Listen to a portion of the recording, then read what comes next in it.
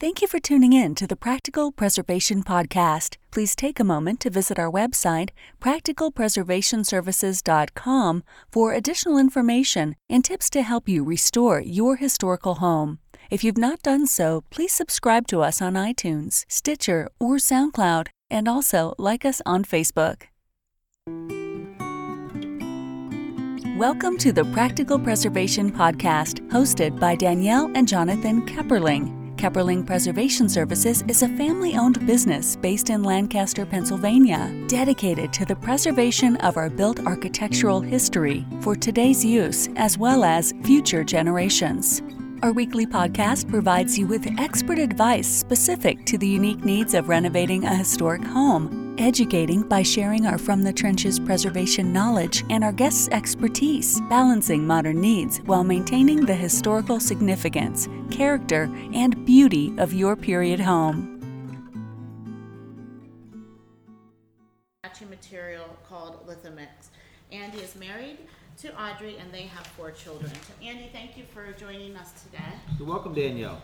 So, when I was reading that, I was thinking about, we had a seminar 2 weeks ago on a Saturday, and somebody asked about where they could get the line-based mortars and training, and I did give you a plug. So. Well, thank you. You're welcome. So how did you get started in preservation?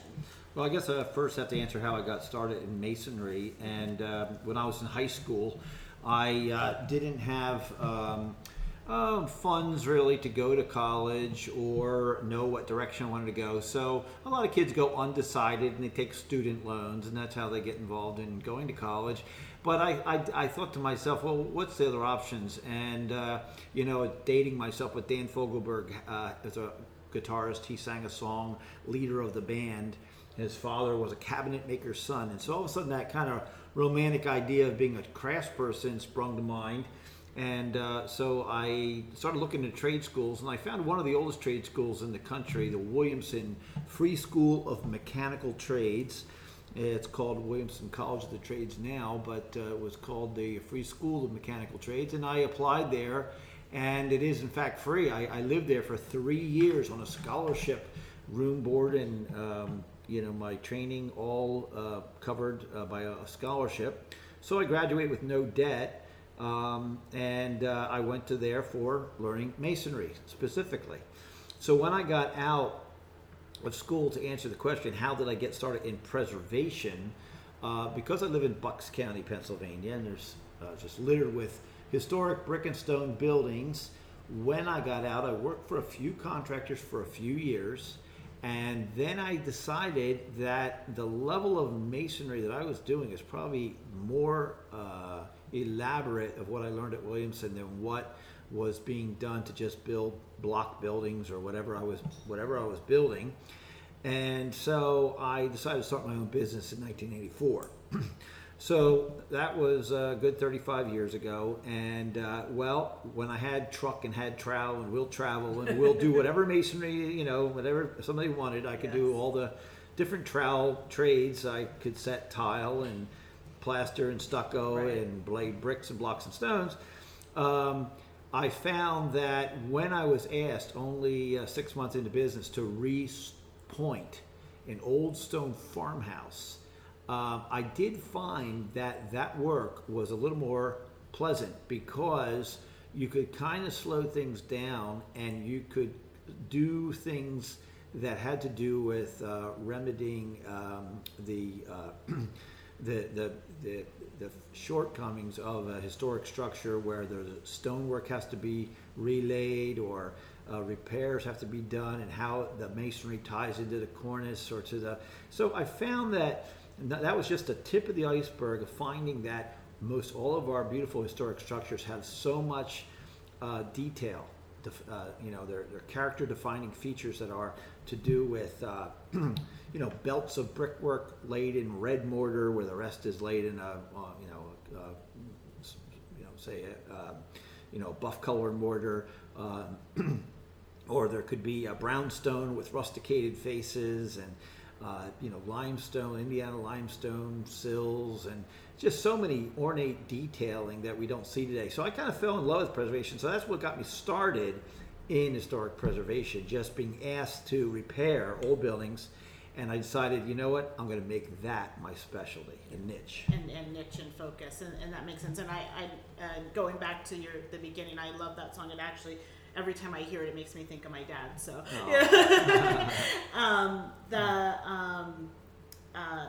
did you find in the early 80s when you were starting out on your own, did you have to do a lot of research on historic masonry, or I know right now with the internet it's much easier to do your research now, but was that a struggle in the beginning? Yeah, I would say, at school, my instructor was a contractor 30 years, and then he also, taught there, good, well, he's a contractor for like 20 years and taught there for like 30 years.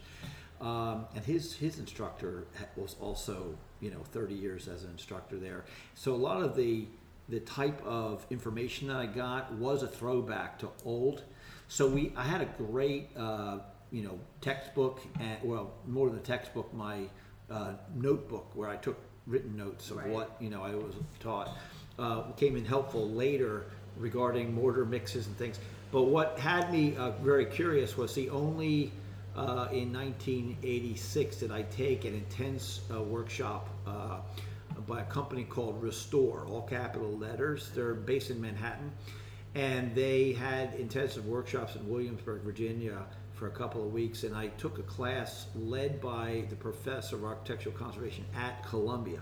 Okay. So it was that class, only 2 years in the business, where material science was opened my eyes. So as we know, this interview is about, where I've gone with lime works, what's all with the lime and all that kind of stuff. Well, I really, when you go to school and trade school, whatever, the materials you use are what you're told to use. And you're not a chemist, you don't know anything about all this stuff. So you do whatever you're told. But when I realized that there's 6,000 years of building history with lime and sand only for mortar, and yet these castles and all these buildings worldwide are still standing kind of with a quiet testimony, hey, this works. Right. You're getting new and improved everything in the United States and everywhere else. But guess what? If you go back to very fundamental types of materials, you can get a service life that's outstanding. So I learned this from the professor from Columbia and, at this workshop. And so I became very intrigued with the material that is the binder that holds together the sand, the aggregate in a mortar that's called this binder is called lime. Right. And what does that mean? It's very, very simple material, but yet there's some complexities. And interestingly, in our country, probably the world, like most who vie for market share to get, sell their stuff, people have an interest to keep it smoke and mirrors and confusing and all that, where it doesn't really need to be. Right. And so part of our mission is, because we're craftspeople first, we really just want to know, give us the straightforward, straight up answer, be on the level about all this stuff, because we need to execute good quality repairs. And so my intent to get the material originally, to understand it, was to elevate my craft and raise the bar for the quality of the repair. And longevity. And longevity, all that good stuff, So, well, that makes a lot of sense to me.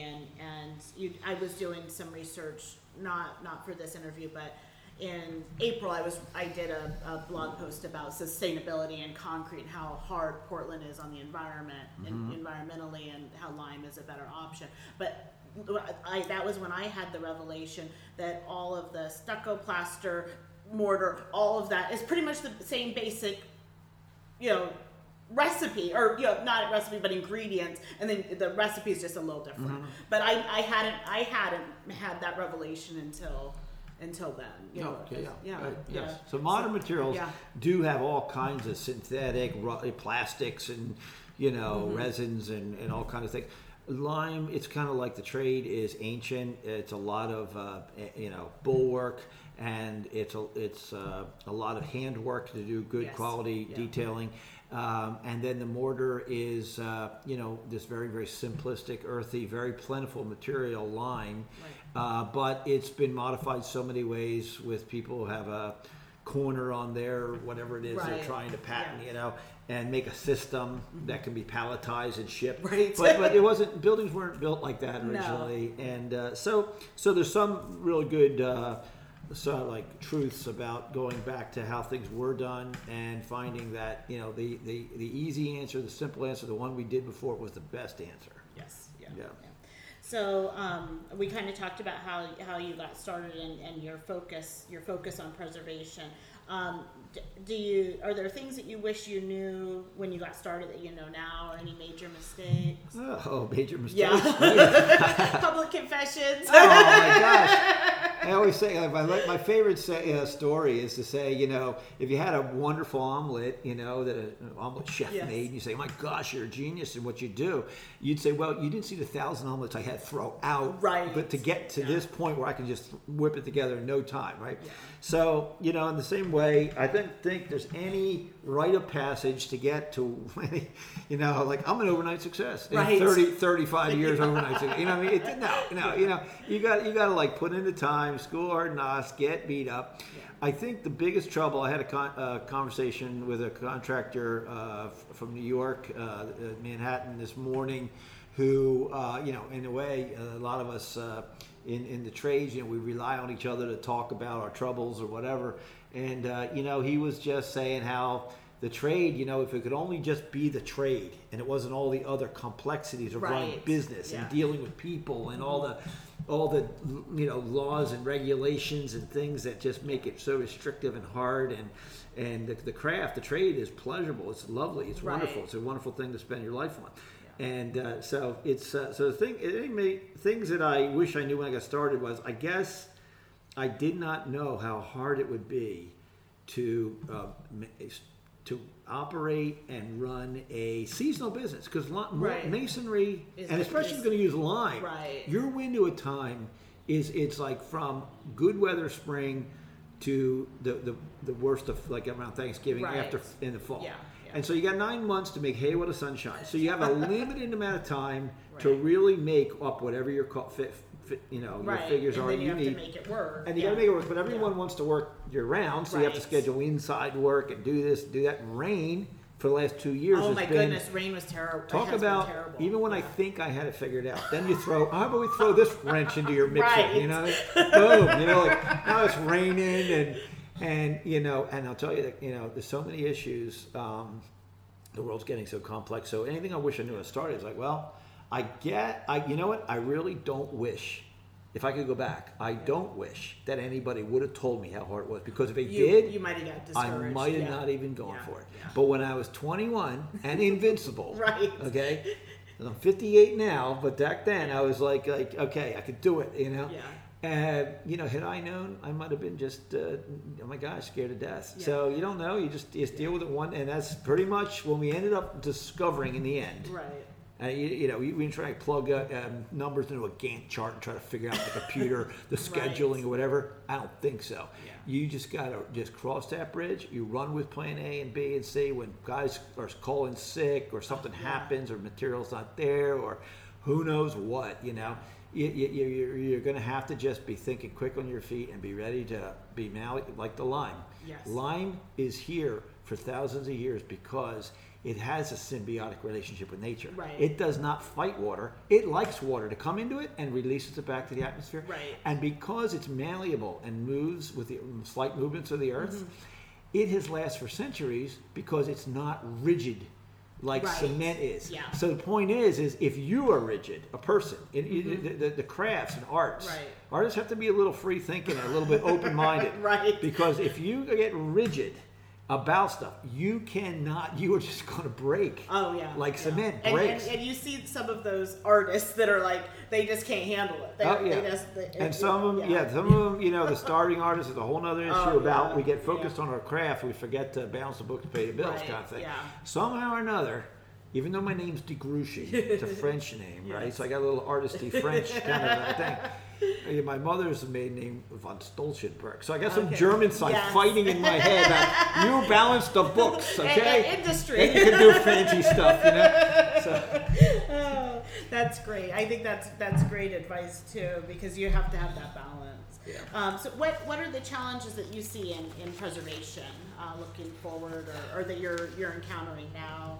Well, I'd say there's so many challenges. It is almost overwhelming to think of what would go wrong. You really have to approach this. Probably it's a life lesson thing. You got to almost approach life, with the glass half full. Yeah. Because you can see it half empty and emptying out, and you can see it's the end of the world. And at any given time, probably from Noah's day, it's the end of the world, to now it's Noah's probably building an ark again. I know it's a mess. With the rain, the environment. Oh, okay. yeah. Never mind drugs. Drug abuse everywhere. Okay, so I think at the root of what I see as the biggest problem with preservation is that, they often say, there's a saying, I'm not sure who quoted it, but it was that, what we have decided to save tells a lot to the future. Right. What was important to us, right? So I think that seeing value in older things. Yes. I love older things because I realize you're never going to get that made in America again. Right. You're never going to see that. And when they bulldoze a historic, stone building with these beautiful, stones that have been hand dressed and have beautiful detailing, I don't know that they realize how much effort went in and how effortlessly beautiful that building is, as opposed to a stick frame with just an elastomeric stucco and everything else that's planned obsolescence or falling apart. Right. But the issue is that we don't seem to teach value in substance of long-term community. Everyone wants to go to Europe, to these villages that are ancient and see how they built it once and it's here for 1,000 years. Right. But here we're building pop-up McMansion kind of here today, going to more point of sale, just sell it, get out of your money and run, whoever the builder is or whatever. We're going a very slow and hard track by trying to stop everything, hold the phone, let's look at what we're doing, and let's try to do a very high quality repair. I'm not alone. There's a lot of people who believe, and you need those. You need patrons. Yes. You need so in preservation, you need somebody who says, "I get you. I know what you want. You know what? I'm not flipping this church." Right. You got a lot of our customers would be someone who has a church in the community. They said, "We've been here around 150 years. We did not repoint the bell tower to 100 years." Right. And now every 25 years, we're seeing we got to repoint. Andy, can you get us back on track with the 100-year fix? Because we can't afford to keep doing $200,000 repointing jobs every 25 years. Well, and the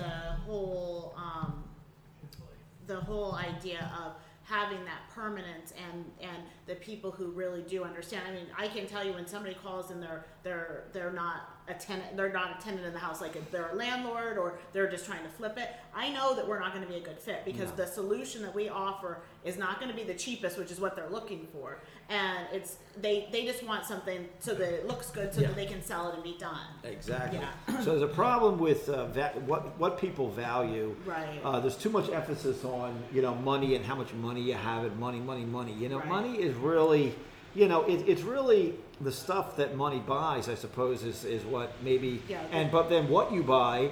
I think also shows your values. We work for a lot of people that are very successful because if it's not a historic church, it's a person with maybe a homestead that goes back 2 or 3, 4, 5, 6 generations, and they feel a stewardship of their building, and they're like, you know what, this is my great grandfather built it. I want to do this 100% the right way because I value my family, values the structure, and all that kind of thing. So I find that either it's a family homestead or people who have purchased because were well off. Right. They've done well in business, let's say, and they decide that they really want that Bucks County, farmhouse with a lot of acreage and beautiful history behind it and all that. And when I go down their tree-lined driveway and I meet these people, some of them no wonder they did well in business. They make good decisions. Right. So what they do is they know how to procure good quality goods, and so they will rifle through, not taking the low. We're not trying to go for the lowest price or what, because they know, and they've already, the things that they drive, the things they own, the things are all of very solid substance and quality. And so one is teaching what is quality. Where should you spend your money? What should you engage yourself in and purchase and surround yourself with? So there's like an education. So this is where the key thing. You said, what's the biggest problem? And we know we often go back to, education. People need to be educated. Because the way the industries in the United States sell you stuff, I remember when Lick 'em Stick 'em Stone came out. We never do Lick 'em Stick 'em Stone, never. We've always done real stonework, real brickwork, okay? When it came out, I could not get over that this stuff was dropped off with 5 shapes in a box, and it looked like you put somebody's patio on their wall, right? And I'm like, this stuff's never going to sell. How's it going to go? You know what? Lick 'em Stick, when you put a sales force behind even crap, you will put out of business the genuine article, the real masons, and the quarries closed, and everything else. And now it's palletized. And so I don't care if it's pharmaceutical or Lick 'em Stick 'em Stone or everything else. Everyone it's going for sales and market share and packaging things into a system. It's not about handwork and craft and what. So, the biggest problem is not falling for the lie that is fed to us every day by stuff that's systematized and saying that's the way you got to do it. You got to go with the system. Don't buck the system, Andy, But artists buck the system. They do. We say, we're not going for the status quo. You don't got to tell us how to think and what to do. We're going to do what our heart tells us. And so I think the biggest and we're trying to the biggest challenge of preservation is that people aren't educated about what really is valuable. And then the other, the younger generations anymore, and you talk to anybody who sells antiques, they say the new generations, they're not that really interested in antiques. They want a condo and a bicycle and go to the park. And I can't blame you. Life is about enjoying your life, not necessarily, having a dining room like your mother did or whatever with the silverware. People don't do that stuff anymore exactly. But so the values can change and can be maybe changed for good, But still the idea is where you put value, is that a problem in preservation is. Like say a developer, they don't have a tear in their beer about bulldozing a farmhouse that's on the property where they're going to put a big development of homes. They no care whatsoever. This thing's a nuisance, it's going to go away. And so because there's pressures and because there's middle of the night, okay, you know what you do? You tear it down and then you beg forgiveness after it's done. Let's do that in a hurry. Now let's try that trick. Okay, everybody is tricking everybody, and the tricks in a way. Same with making America. No, we don't produce anything in America. We supply. So guess what? We're not producing anything. And believe me, I love microbreweries, and whole towns are being reinvented by being restaurants and microbreweries. But we're not producing any thing. We're just moving around old money. And and again, I think all this, new development, bulldoze and everything, it's in our way. It's in our way because I have an agenda. My agenda is make money at the expense of our cultural heritage, our historic restoration. We don't care to tell the story to our children. No, Johnny, we're not from the land of glass boxes. Like in Philadelphia, if they start bulldozing every building in there, like just say, Philadelphia's doing a great job right now, restoring a lot of structures. But when you approach a city and anymore the beautiful skyline of what would be buildings that had a traditional appearance of masonry, and they replaced with this less maintenance, glass, all glass. It's a land of glass boxes. It doesn't tell the story of where we came from and who we are and what we valued. What did our forefathers value? They obviously thought, let's just tear all that down. So why don't we just tear everything down? That must be an answer. Tear stuff down. So it's really, I think, a big problem in preservation. You need people who care for things, conservators and curators and people that want to document and archive history and value and tell the story, because we need to be able to tell our children's children where we come from, what's important. And I don't care if it was 15,000 years ago, cave paintings. They told the story. You should have seen the bison, the horses, the things we shot. They wanted to tell the story to the next generation who it was. And so these historic structures are a thumbprint of how we did things and what was of value. And we cannot lose that. And if we do, you say, what's the worry if we lose it? Well, even in war, when the British occupied Philadelphia in 1777, one of their first things they knew it. We knew it. I'm right here from Philadelphia area. I was born in Philadelphia and raised in the area. Okay, we took the Liberty Bell down as quick as we could get it down. You know why? Because they're going to go in Philadelphia. They're going to take all those bells down from all those churches and melt them and then shoot us with our Liberty Bell to make bullets, right? Yeah. So we took that bell down. We ran it up past Quakertown, where I live, up and down town, hit it overnight. Yeah.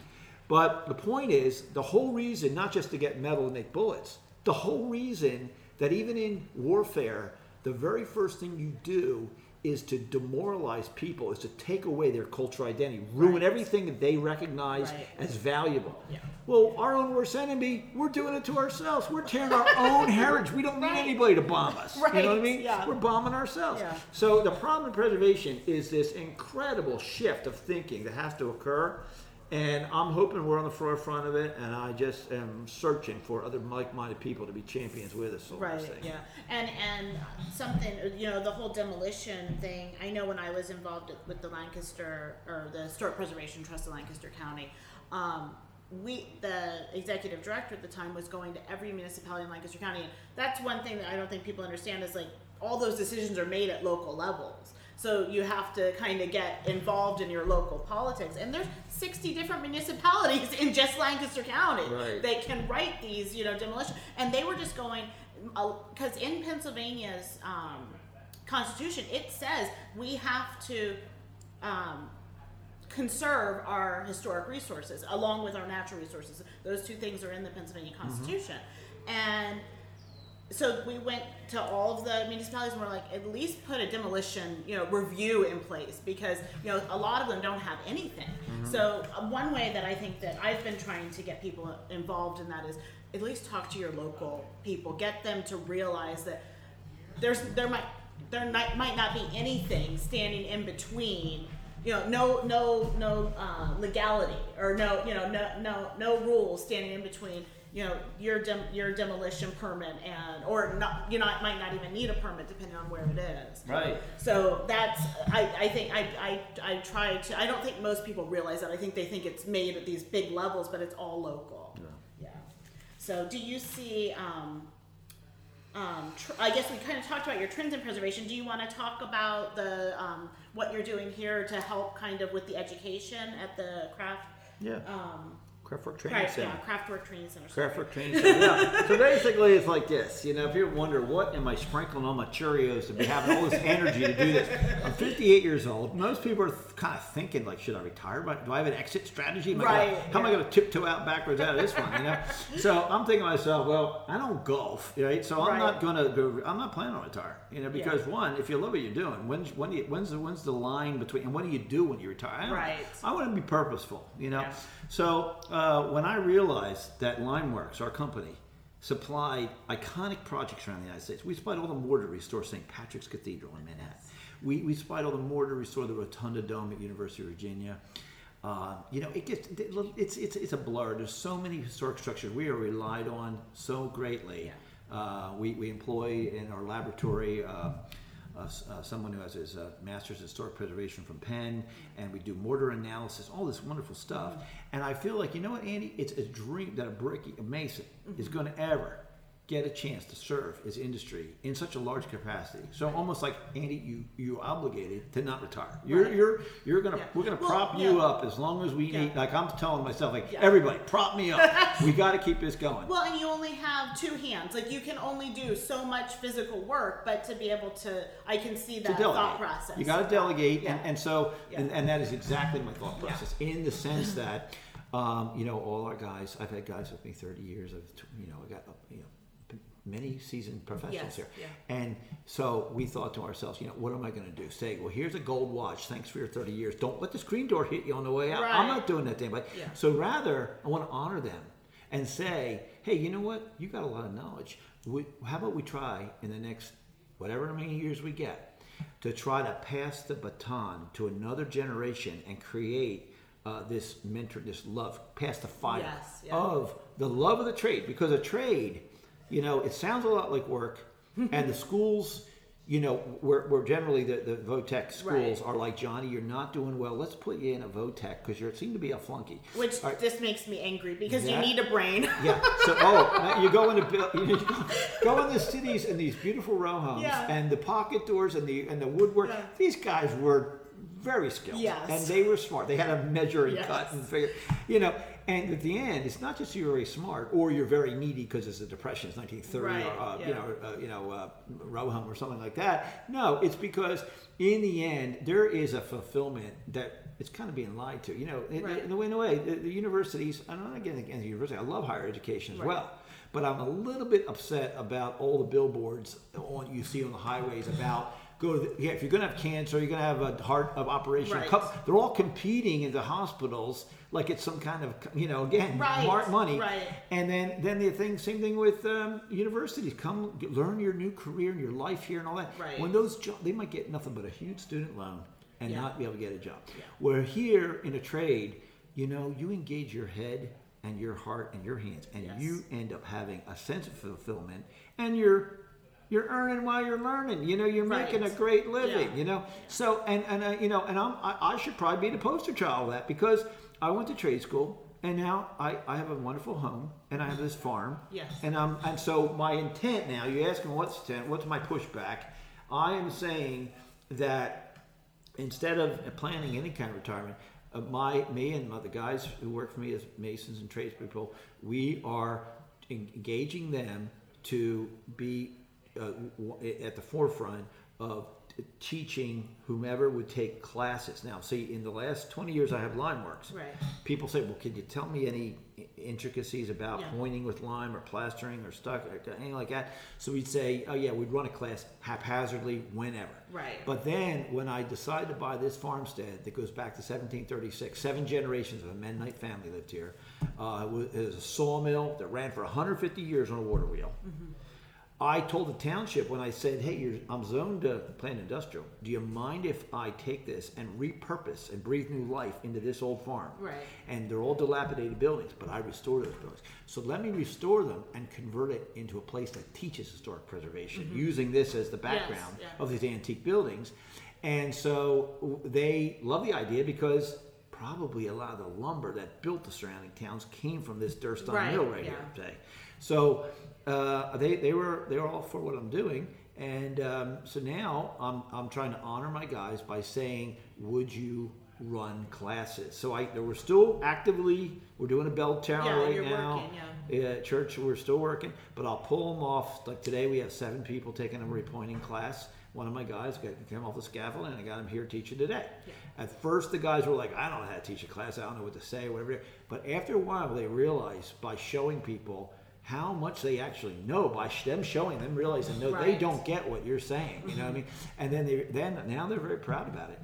And so I feel that the best thing we can do, I would call it like a legacy part of our lives, is to say, let's take whatever remaining years we have and try to do our best effort to like just incubate a new generation of proud craftsmen. Yes. Because you can't legislate and tell people, okay, people who don't make any or welfare in the city, we're going to start a program and we're going to enroll you and pay for it's all paid for you to become a mason. Then they go and they're like, I don't want to do this. They told me to do this. I'm doing this because I got to do it, or else I won't get a paycheck. Right. But we're not going about that way. We know that the only way to really pass a trade on to someone else is you have to learn from a mentor, an apprenticeship. You got to work with somebody, understand, and then all of a sudden you start to fall in love with the nuances of what you do. Yes. And once you start engaging your head and your heart and your hands, it all comes you start together. you start making money by it because you're good at it. Mm-hmm. And then you start feeling really, you can't wait to get a book about it, another book, or start reading or hearing about this, going to a seminar. And next thing you know, you've got fulfillment in your life. Because a lot of people are searching for that too. They are. They're not just money. Yeah. They got to be happy. Yeah, you want more than just a job. Right, exactly. Because money and needing to pay your bills will only get you out of bed, so many days, and then the other days they're calling in with excuses. So I had 2 thoughts while you were saying that. I don't even know what the name of the program was, but there was a program in Lancaster City like that, and I was calling it Carpentry for Convicts because it was like they were having to train trade school. Everybody had, or people who had just gotten out of jail had to go to it. I'm like, did anybody ask them? So, yeah. But and who comes to your classes? Is it homeowners? Is it tradespeople? Is it? A lot of people think that it's just homeowners or something like that. Mm-hmm. No, it's not.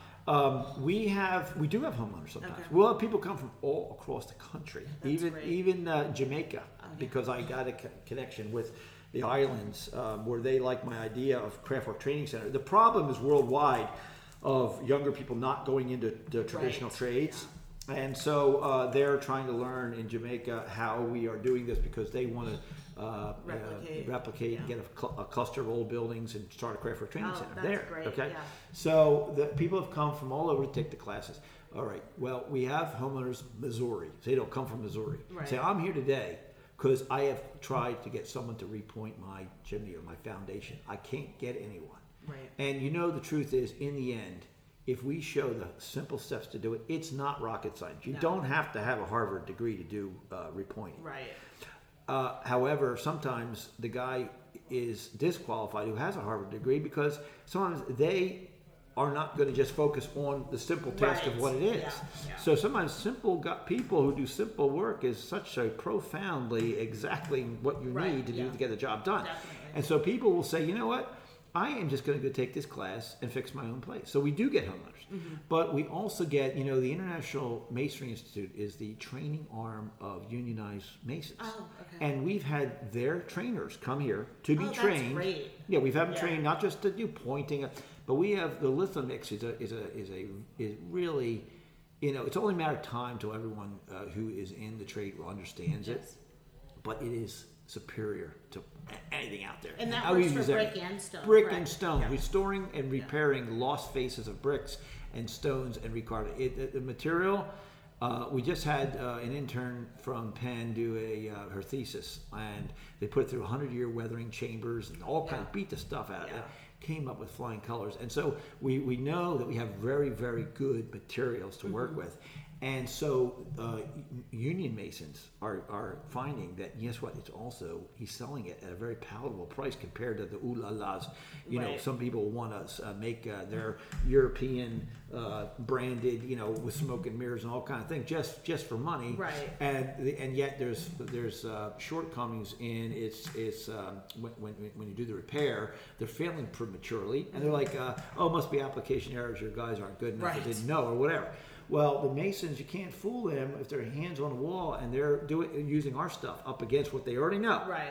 They are saying, you know what, this stuff feels good. Somehow something feels very good about this material. Then they're seeing the outcome, and they're demanding to the architect or the building owner, could we please switch this specification to this stuff, this lithomix, because it's beautiful stuff.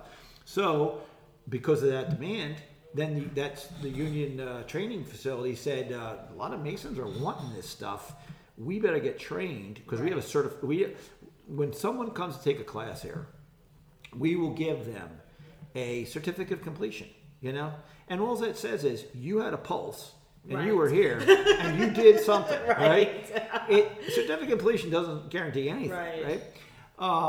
Because we get people who come here and we're after like day one, we're like, have you ever done this before? And they're like, no. And it's like, you know what? You got natural talent. Right. Then we've had people who are masons with 15 degrees and everything else like that. They can't even freaking lay a brick. Okay. So I don't know what, I have no idea. Right. So this is just, what I'm getting at is we have a place in order to have people practice and perfect their art. They can come here to Craftwork Training Center and they can take a very simple class and a more complex class and more complex class. But we have with, say, lithomix, we don't have a certificate of completion. We have a certified installer class. Okay. And then we have a certified trainer class for training others. And that's what the IMI is interested in having their trainers be trained to be trainers, because they don't want to send everyone to Telford, PA, and they got 60 some training facilities across the country. So what people come here from homeowners to country bumpkin mason guys that are out, just doing work in Bucks County or Lancaster, wherever, anywhere USA. We get those guys. We get all sorts of people just curious and want to.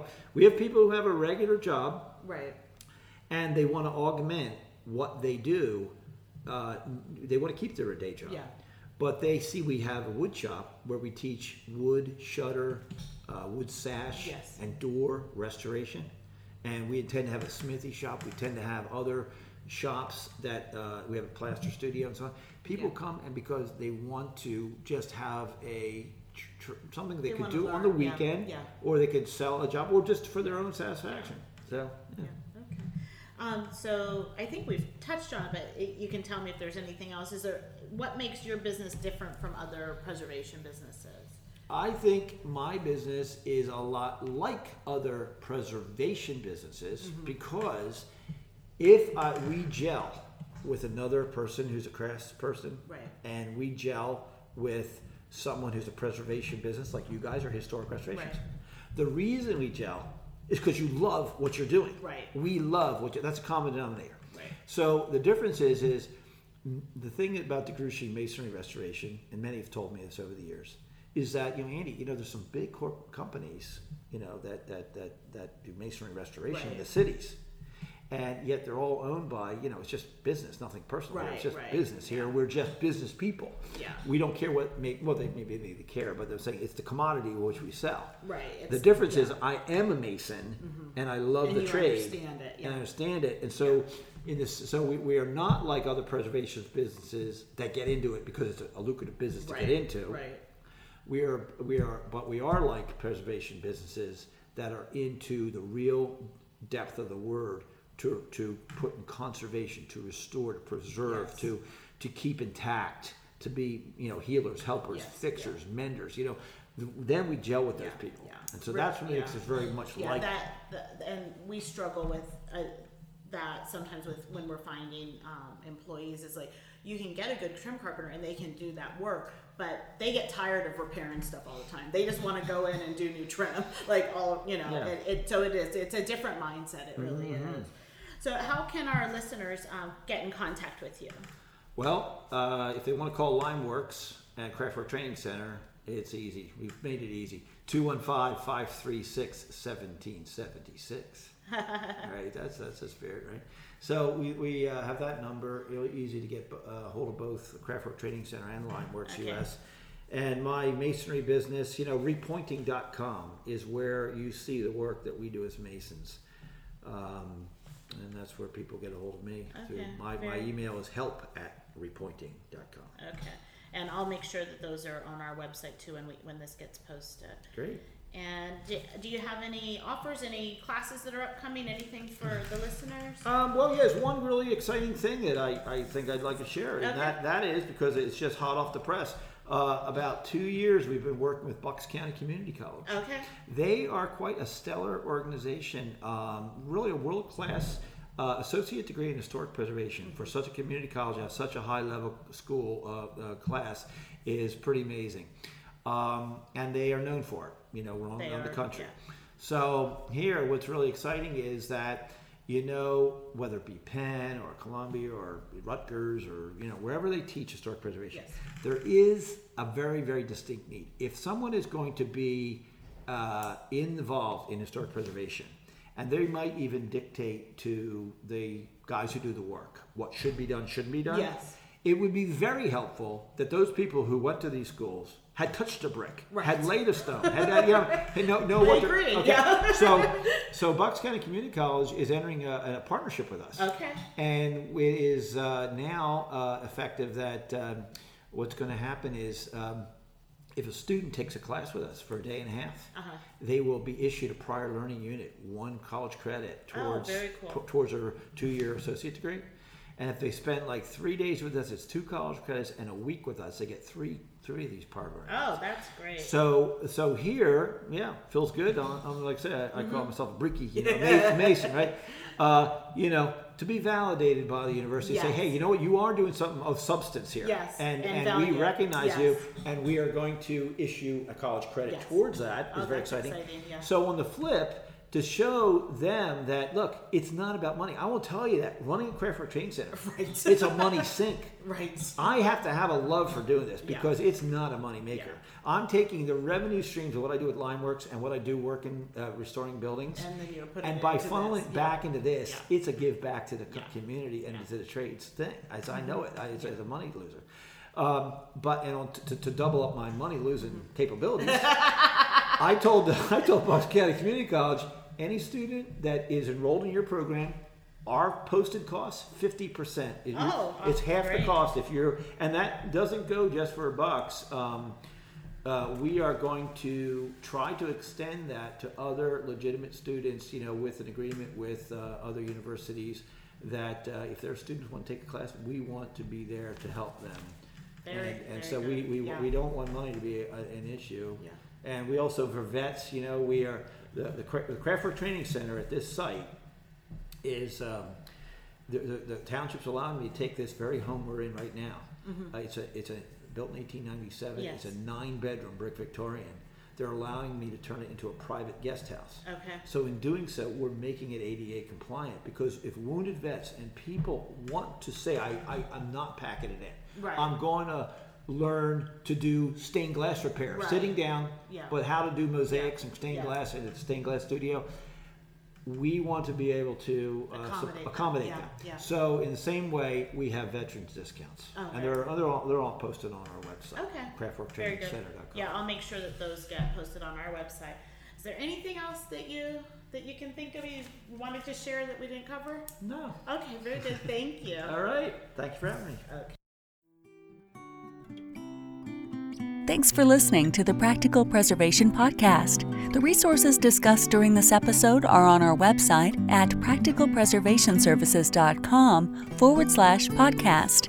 If you received value from this episode and know someone else that will get value from it as well, please share it with them. Join us next week for another episode of the Practical Preservation Podcast. For more information on restoring your historic home, visit practicalpreservationservices.com.